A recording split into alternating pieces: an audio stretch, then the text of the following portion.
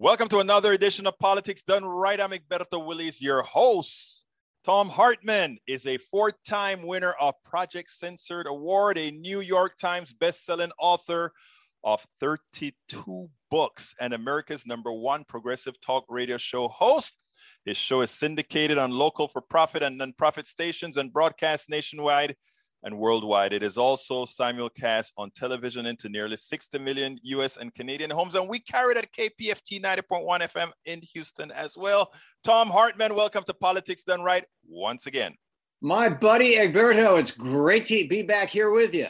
Man, I tell you, my biggest pet project has always been healthcare. Having a wife with lupus, having to go around the things with what we call the pre-existing conditions and all of that. Now I have a daughter as well in med school who had a stroke caused by an AVM. So I'm well aware of the evil that is our healthcare system. And you know what you did? You put it in a nice form in a book that every single American that is misinformed by our media needs to read. Thank you so kindly for writing that book, sir. Why don't you start by telling me about why did you write this book? Well, I wrote the book because healthcare is probably the one thing, there's a bunch of things that touch us all throughout our lives, but and the economy is a big piece of that. But it's the one thing that we're at a crisis. I mean, just a major crisis point in the United States. We've got tens of millions of people who have no access to healthcare or no access to a way to pay for healthcare. We've got hundreds of millions of Americans who are underinsured or malinsured. And we've got an industry that is raking in $1 billion a week in profits. And, like a giant leech attached to the back of our society. And so it just seemed like the right time and the right book. And then on top of that, of course, we're in the middle of a pandemic. It used to be about 500,000 Americans would go bankrupt every year because of healthcare expenses. Last year, I think it was around 700,000. This year, it'll probably be over 1 million because of COVID. So, I wrote the book. Yeah, it is interesting because as it turns out, there's a lot that I'm going to want to cover where it talks about how we develop medicines and all that kind of stuff that you also included in your book. But I want to start at the beginning. Why is it that we do not consider healthcare in this country a right? How did it ever become such a huge profit center? It's an amazing story. It's an absolutely amazing story, which I didn't know until I began researching this book. And it didn't surprise me, but it shocked me. In 1884, Germany got the world's first single-payer healthcare system. It was Otto von Bismarck.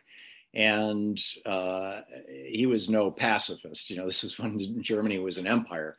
And around in that same decade, a young man from Germany by the name of Frederick Ludwig Hoffmann emigrated from Germany to the United States at the age of 17 with $5 in his pocket. And young Fred was brilliant with numbers. He was a savant.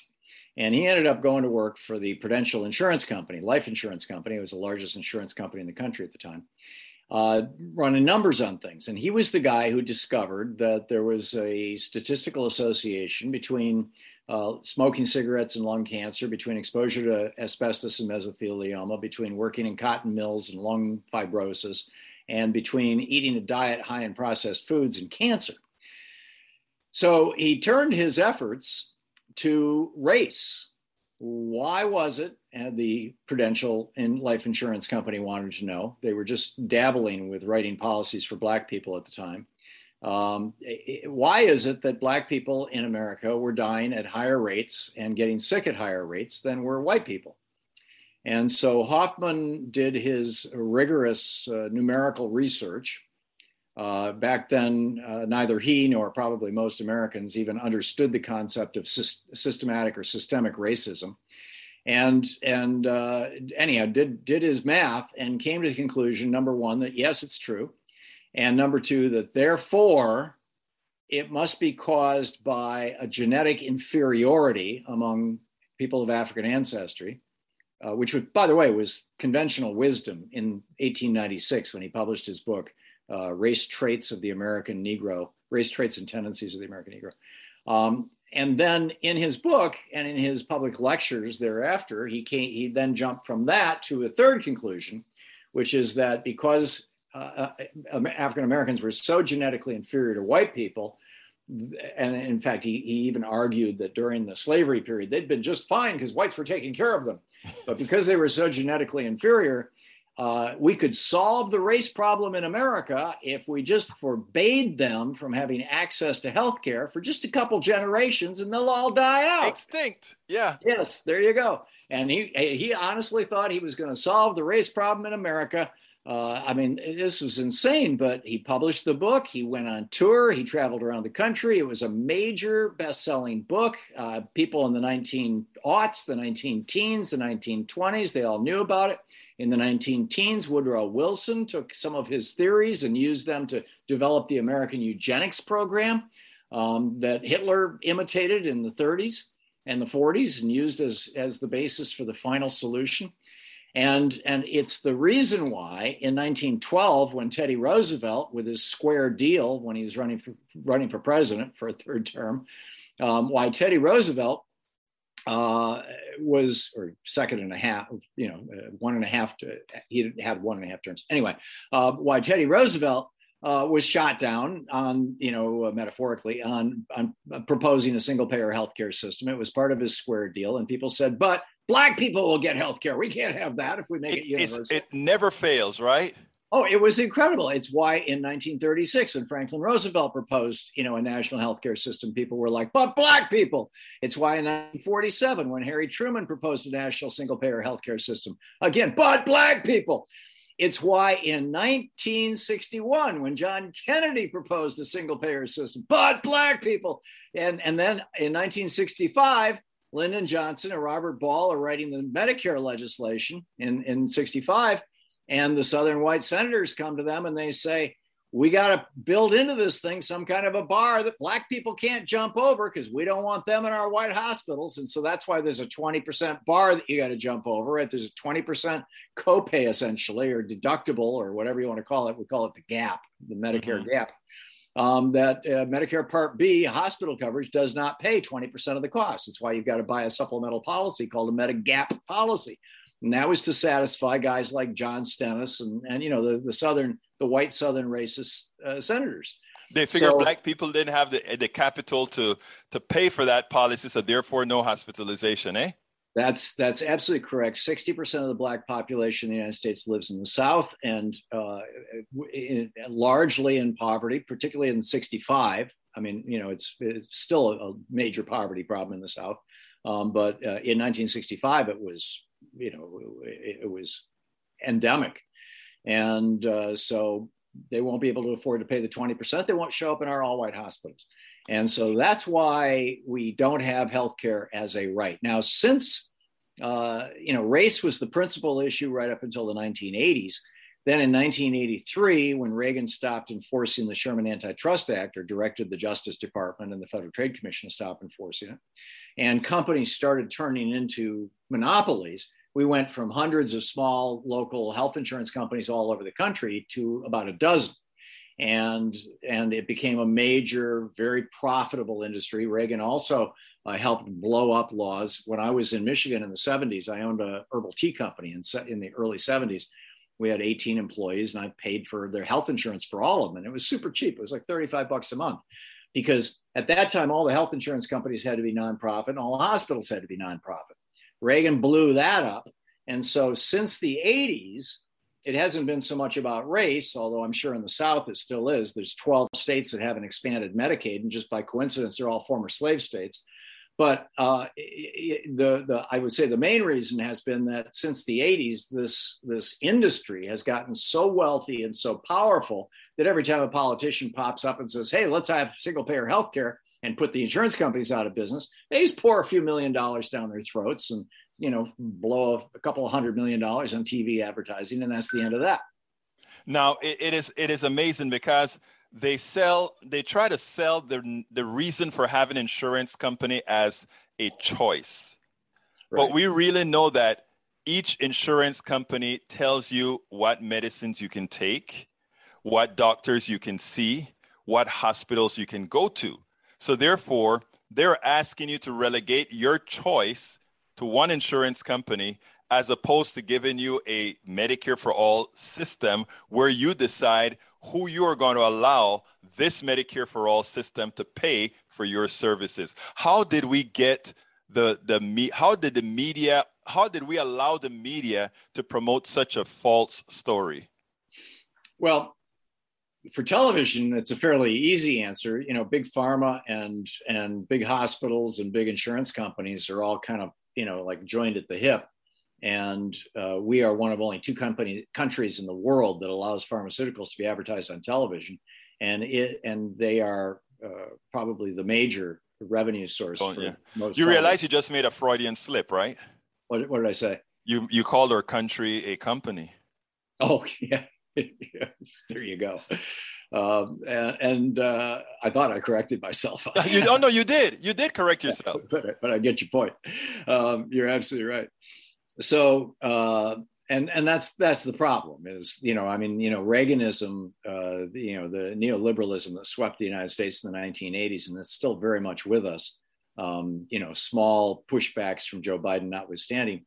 He's the first president actually to push back against neoliberalism since 1981. But it has basically turned our governance over to our giant corporations. You know, it's interesting, Tom. I did sort of a mea culpa today when I spoke about a statement that Michael Moore had to say with regards to Biden, because in my support for Bernie, I'd always considered Biden a strong neoliberal. And so far with the policies that he's actually supporting, when Alexandria Ocasio-Cortez said that she's surprised, I think I'm doubly surprised as she is that he's done what he's done. Me too. He's acting like a man who either one realizes we're in a crisis and these neoliberal solutions, you know, how do you figure, you know, how we got to figure out a way that somebody can make a buck out of this, that's not the way to go. Or two, is old enough and late enough in his life and is at a position of power where he just doesn't need anybody else and figures, what the hell, I'm going to do the right thing, or both.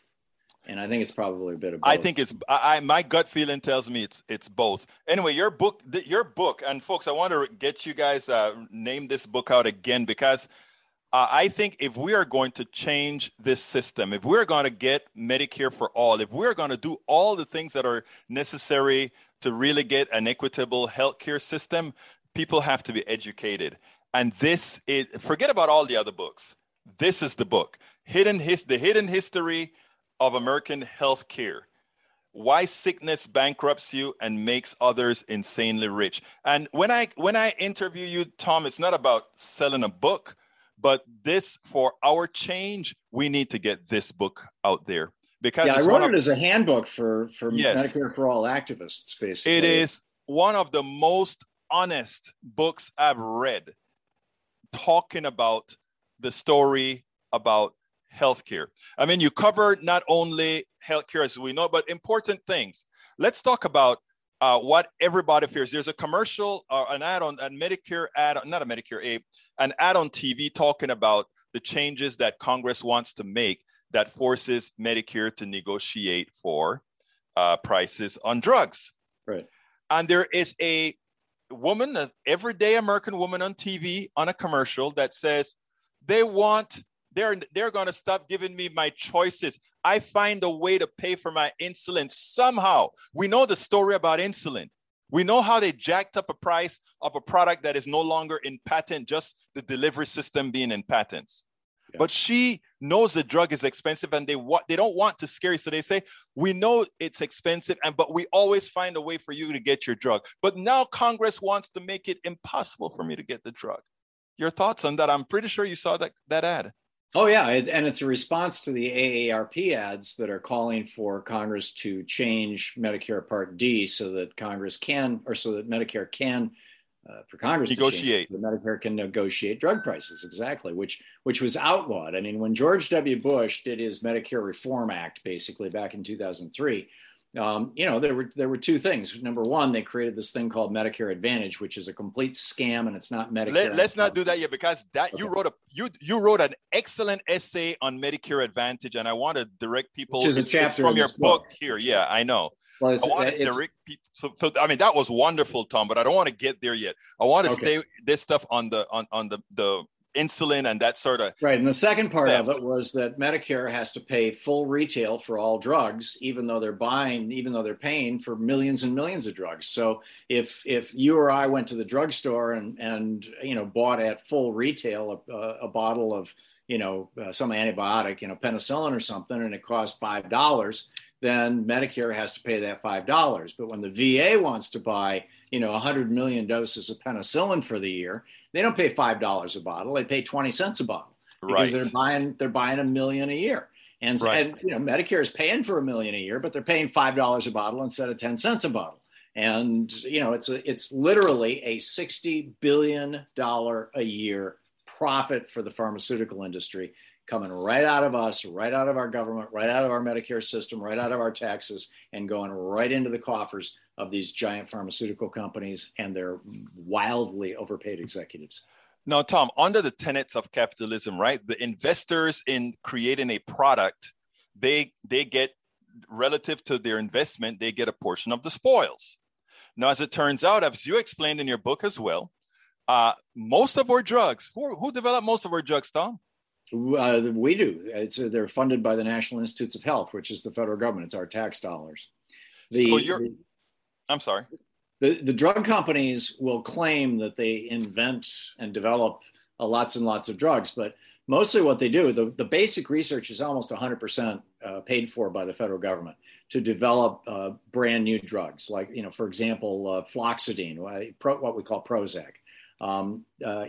And then what they'll do is, okay, the patent is running out. We can't charge a high price for it anymore. So they'll just hang a new, a hydroxyl group on, or a different, another atom of oxygen here. It still does the same thing. They tweak the molecule a little bit and they can repatent it. And that's, when the pharmaceutical companies talk about developing new drugs, that's what they're talking about. They're tweaking drugs to keep them under patent, to keep the prices high.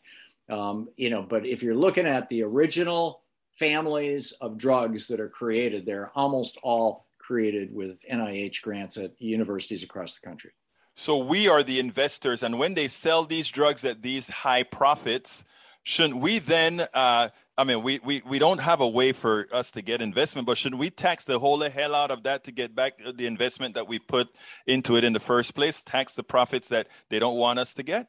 Well, I think so. Yeah. Or make sure that they're available as generics if we helped pay for them. And that's the reason why I said people don't understand that, because that woman's ad that we spoke about, who's talking about insulin, she would get a lot of older folk to listen to them like, oh my God, I know the prices may go down, but it may hurt me later. I'm in my older years. I may need new drugs. Right. Without understanding that. No, that's so why cynical. It is so important. Now, let's get to the core of what affects people generally 62 or 65 and older, Medicare. You are 65 years old, and those that are under 50 right now that are listening to this show, this is going to apply to you, because likely Medicare age is going to drop as well. There are two options, Medicare and Medicare Advantage. Right. And you have a chapter in here which you released as an essay all over the darn country about Medicare Advantage being a scam. The floor is all yours. Please give us the totality of that paper. George W. Bush always wanted to privatize both Social Security and Medicare. He thought that they were both socialism and not consistent with American values. He, of course, was born into a multimillionaire family. With a giant estate up in Maine and another in Connecticut, and et cetera. And he campaigned around Texas in 1978 for Congress on this platform of privatizing Medicare and Social Security. And he lost ultimately. But when he became president, he was like, here's my chance. And so Medicare Part C goes way back, and it allows private insurance companies to offer certain plans. But there was a very, very tiny niche market where they were mostly kind of filling in the cracks in places where things weren't available. And it was a boutique business. And so what they did when they reformed Medicare in 2003, as I recall, was they allowed the insurance companies to brand those private for-profit health insurance plans for people over 65 as Medicare Advantage. So not only does it have the word Medicare in it, even though it's not Medicare, it's private for-profit insurance, but it has the word Advantage, which makes it seem like it's Medicare Plus, like it's better than Medicare. And almost a little over a third of Americans now have over 65 have signed up for these plans. So as we're talking about Medicare for all, let's offer Medicare to everybody in America, and it's starting to gain some real serious momentum. The problem that we have right now is that 1/3 of Medicare isn't even Medicare. It's already privatized. And so if that continues and they roll out, Medicare for all and Medicare Advantage for all, we're just going to be back where we started eventually. But I want you to go a little bit further, if you will, Tom, because what you did is you used the example of a friend of yours. Yeah. And that friend of yours showed the evil that sits within this thing called Medicare Advantage that both costs us more and delivers less. And what happens is for those older people that are relatively healthy, it seems like a good deal. But the first time, and when you're older, you get sicker. The first time that you need to use it, you learn a hell of a lot of things. Why don't you kind of explain to us that for our, and this is what I want, Tom, because I want this to be informational. People need to know bluntly, you should not get Medicare Advantage. You should get Medicare. And a Medigap plan. And a Medigap. Yeah, please explain. You have to buy it from a private company. Right. Please explain. Yeah. I have a friend who I used to hang out with. He lives in New York. We used to hang out together down in Greenwich Village back in the early 70s. And I hadn't seen her or even heard of him in years, actually. And we have multiple mutual friends. And one of them told me this story while I was writing the book. And I reached out to him and had a conversation, and it's in the book. And basically what happened was he turned 65. And, this was about a year ago. He must be 4 years younger than I am, or 5 years younger than I am. And he turned 65 and he went online to sign up for Medicare thinking that that's what he should do. He got hopelessly confused because it's kind of a mess. And by the way, the Bush administration and the Trump administration both have done everything they can to make it even more of a mess. And so finally he just said, screw it. I'll figure this out later. And a month or two later, he was having trouble peeing, and he went to the doctor and said, there's something going on down there. They did a blood test and found out his PSA was so high that not only did he almost certainly have prostate cancer, but most likely it had already broken through his prostate into his bloodstream, which is the second leading cause of death among men in the United States, metastasized prostate cancer. So the clinic that he had gone to one of these doc in the box, urgent care places where you can walk in and pay $50 cash and get your blood test and get a prostate exam, or maybe $200 or whatever it is. Anyhow, so they were associated with a larger group that sold Medicare Advantage plans. And so they said, oh, well, we could sign you up for Medicare Advantage so you can get this taken care of because this is going to require surgery or something. And we can, and in fact, we've got a plan that's a $0 plan. You don't have to pay a penny for it. And you get all these wonderful things. And so he signs up for Medicare Advantage. And then he starts calling around looking for a doctor who can deal with prostate cancer. And he finds that the very, very best, the top prostate cancer doctors in the country, but particularly in New York City where he lived, and in fact, in the whole state, are at Sloan Kettering Memorial Cancer Center right there in New York City. And so he makes an appointment, and a month or so later, he goes in for the appointment and presents his Medicare Advantage card because he had told them he was on Medicare when he called. He presents his Medicare Advantage card, and they're like, this is not Medicare. This is private insurance, and we're not in this company's group. In fact, we're not in any Medicare Advantage companies groups because none of them want us because we charge higher prices. If you had regular Medicare, no problem, we could see you. But with Medicare Advantage, sorry, you're toast. And so then he went back to try to figure out how to get back on Medicare and discovered that when you first turn 65, if you sign up for Medicare Advantage, well, let me back up. When you turn 65, if you sign up for Medicare and you buy a Medigap plan, and typically they're about $100, $150 a month, that fills in that 20% gap, the health insurance companies that sell those Medigap plans are heavily regulated. They do not rip you off. These are not scams. These were put into place in 1965 as part, along with Medicare. And so they cannot look at your pre-existing conditions. They have to take you no matter what.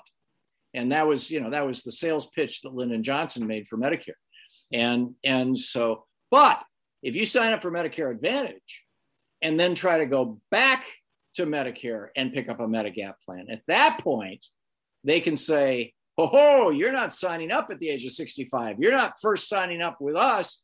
And you now have pre-existing condition. We're not going to write an insurance policy for you. Medigap can deny you because it's private, right? Medigap is private as well. Yes, but they can't deny you when you first sign up.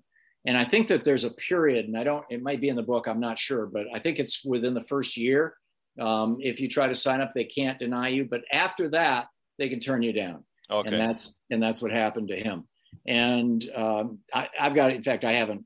haven't even heard from him in about 4 or 5 months. I don't know if he's still alive. You're reminding me, I need to call our mutual friend Jerry and see what happened. So now, so and there was another thing that I said that I think you cannot change policies midstream. You have to wait for the sign up date. Right. There's this open enrollment period from, I think it's October 7th to, sometime in October to sometime in late December, early January. So if you want to go back to Medicare, you're hosed. And secondly, if you want to get that 20% covered, if you have a pre-existing condition, you're hosed. You're forever going to be responsible for that pre-existing condition. Once they've got you, and you're screwed. For the rest and that's the whole deal behind it, right? In other words, that's what they want. They want it that is the only thing you can use. And then there is no other reason then for you to go back to Medicare because you're hosed either way. Yep, absolutely. So, folks, the moral of the story is buyer beware. So let me ask you if this that's why I yell at the TV every fall when Joe Namath comes on and starts doing his little rants, and I'm like, about you need to sign up for Medicare Advantage. You can get free meals. You get free rides to the doctor. It's just wonderful stuff. And I'm yelling at them, you lying. So let me ask you this before we close here. I want to see if based on your book, this is what I think I got, but I want you to corroborate it. Any friend of mine, absolutely any friend of mine turning 65, I would absolutely tell them, even if it's going to cost you a couple of $100 more a month, get Medicare, the real thing, and Medigap. Do not touch Medicare Advantage at all. That's my mantra, yeah. Okay, Tom. Here's the sad, there's one really sad part to this, and that is because Medicare Advantage is so unregulated. And they've figured out a way to scam the Medicare system because, Medicare Advantage plans actually suck more money out of the Medicare system than does regular Medicare because they got to make a profit, right? So they're skimming their money off the top. And as a result of that, I'll just leave it at that. I'll summarize that in one sentence because what you explained in your document is that they've created a way that they can make healthy people look sicker so they can pick more money out of the government. In other words, it's a legal way of ripping off our tax dollars. Yeah, thanks for summarizing that. Yeah, they get it on both sides. But anyhow, I suddenly realized this is going to get complicated, and you just said as we're wrapping up. So I'm sorry. Yeah, I mean, but the way I read your book, so I understand what it is, and I'm going to cover it more on the show as well. But anyway, Tom, what did I not ask you that you definitely want to get out in this session? Well, how do we get to Medicare for all? I think there's a couple of possibilities that I talk about in the book. One is we do what Canada does. This is, I think, the most likely way we're going to end up with it and probably the best way. In Canada, Tommy Douglas in Saskatchewan got Medicare for all passed for his province, a small state, essentially, in Canada, And then it worked so well, all the other states wanted it, all the other provinces wanted it. Within a decade, it had gone national. Vermont and California both passed legislation to do this. The problem, and if actually the guy in Vermont who was in charge of putting this into place was an old friend of mine. When the legislature passed it, and Peter Shumlin was the governor then, he signed it into law. And what they discovered, much to their chagrin, was that back in the 60s, when LBJ put a Medicare together, he was concerned that the southern states would take the Medicare money, but they'd refuse to provide services to Black people. And so there's an audit trail, essentially, from the federal government all the way down to the consumer for both Medicare and Medicaid. It's different for the two different programs, but there's this audit trail. And therefore, if you break that trail, you lose the money. So when Vermont tried to do single payer, they had X billion every year coming into Vermont via Medicare to people over 65, and Medicare would have to cut them 100% off. They would have lost all that money. Plus, they would have lost all their Medicaid money. And so if they had to make those two things up, in addition to single payer for all the people in between, it would have bankrupted the state. The same with California. So what you need to do is call your legislators, your two senators, and your member of the House, and say, please pass legislation to give the states waivers, Medicare and Medicaid waivers, so that they can do state-based single-payer healthcare. Just that straightforward. And it sounds kind of wonky, I get it, and I don't want to get into ERISA and all the, there's acronyms and weirdness, but that's the bottom line. And if we can get just a couple of states to go Medicare for all, it will spread across the country, because Canada isn't the only example. It's just the closest to us. But that's how it works. My old friend Dick Gregory used to say, when you've got something good, you don't have to force it on people. They will steal it. They'll want it. So people will get it. People will get it. Thom Hartmann from the Thom Hartmann Show. Thank you so kindly once again. Remember, folks, hey, I need to do this. Tell folks, how do they reach your show and all the different platforms that you're on? Let's get a quick one there, because in the progressive space, we got to start doing that. Let everybody that doesn't know about it know about it. So you have your radio show. When is your radio show? The radio show is noon to 3 Eastern time on radio stations all over the country, and Sirius XM and Free Speech TV, and ThomHartmann.com will get you that information. And then I do a daily rant that you referred to earlier, 5 days a week. It's free. There's no ads or anything. And we don't sell the list or anything. And that's at HartmannReport.com. Folks, don't forget, check it out. Thom, thank you so kindly for having been on Politics Done Right. It's my pleasure and my honor, Egberto. Thank you.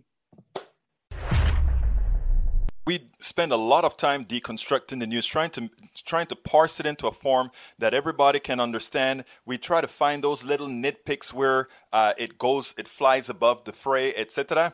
If you really like these videos that we do, I want to ask a big favor. Please go ahead. Number 1, subscribe to our channel. And number 2, please join if you can. Thank you so kindly for watching. Keep watching. Please remember to share. We must populate the entire internet with our progressive message, a message that we know is what most Americans say that they want. So help us, please join.